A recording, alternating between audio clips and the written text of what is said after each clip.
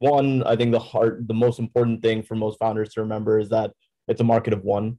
And ultimately, you only need one investor. And once you get that first investor committed to your round, obviously that makes things of the process of getting it oversubscribed a lot easier down the stretch. So that's like the first thing to always keep in mind is a market of one.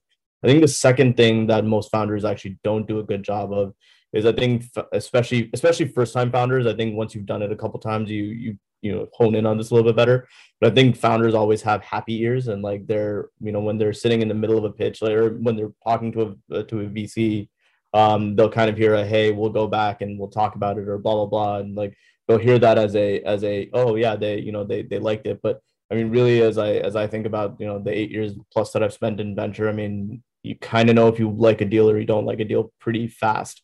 And I think sometimes there is like work to be done on the space and all that stuff. Don't get me wrong, but like the best sign of an investor being interested is setting that next concrete step. So like I think as a founder, the most important thing you can do are two things, right? One, keep the top of funnel wide. Like you have to have a really, really wide top of funnel. The founders that have the most successful outcomes fundraising do a really, really good job. And it's tough to do, but you have to do it is pack like a couple weeks or a week and a half worth of just like back-to-back meetings with a bunch of VCs and talk to a number of folks.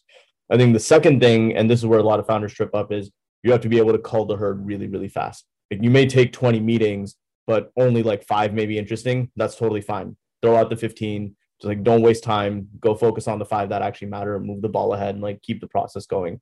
And I think like that's something that I'm a little bit not surprised, but I think it always resonates well with our early stage companies that are either going out to raise their, and typically would be going out to raise their A or even their B sometimes.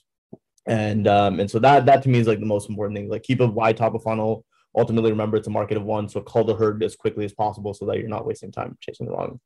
This is really good. And I love the market of one thing. I want to first just double tap in that, because when you first said it, I was like, wait, what? Are you suggesting that you only have one VC partner per round? And I know you're not suggesting that at all. You're saying that once you get that first commitment, then filling out your round is a completely different game, which I saw the same thing. It's like, hey, we already got so-and-so committed. Like we're looking to fill out the remaining couple, whatever. Is there anything else you can say on like the way that you would sell, like getting that one first? Yeah. And again, I think this is especially true for like early stage, which is that ultimately, like, yes, there are numbers, yes, there's data, all that stuff that you can look at.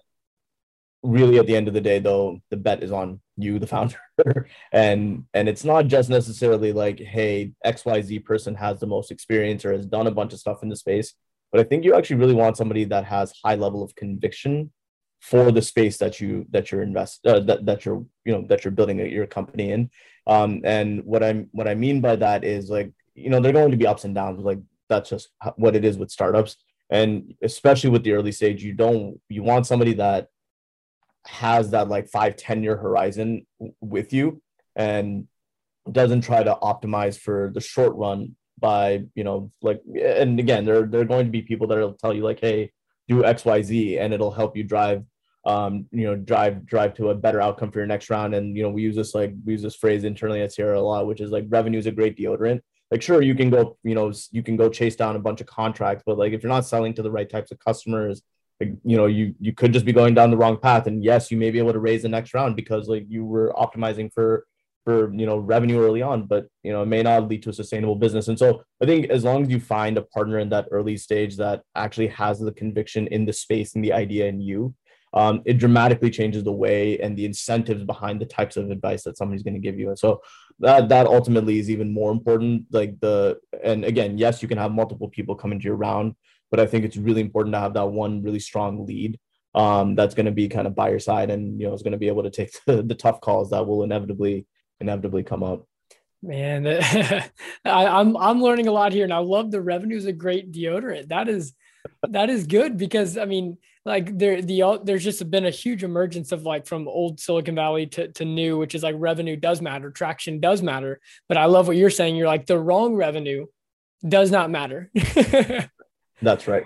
Because ultimately, if you want to build a big company and you want to go from, getting from 0 to 1 is hard. But getting from 1 to 10 is equally as hard. And that's really what determines, what kind of pace or what kind of ramp this company can eventually get on. And, if you're chasing the wrong kinds of customers and you're just not finding the right kind of repeatable go-to-market strategies, it's just tough to scale and build a big business. And, I think one of the things that a lot of founders forget is that at the end of the day, like, there's not going to be a better salesperson than you. And any salesperson, VP of sales, whoever you bring on, are going to be mere mortals compared to you. And so you have to understand your customer, and you have to be able to understand, like, who do you go sell to, and where is the opportunity in order for you to actually be able to scale and build that big company. So, man, this has been incredible. Thank you for your insight. If we're an entrepreneur looking to raise our round, what's the best way to reach out to you? Is it LinkedIn, Twitter, email?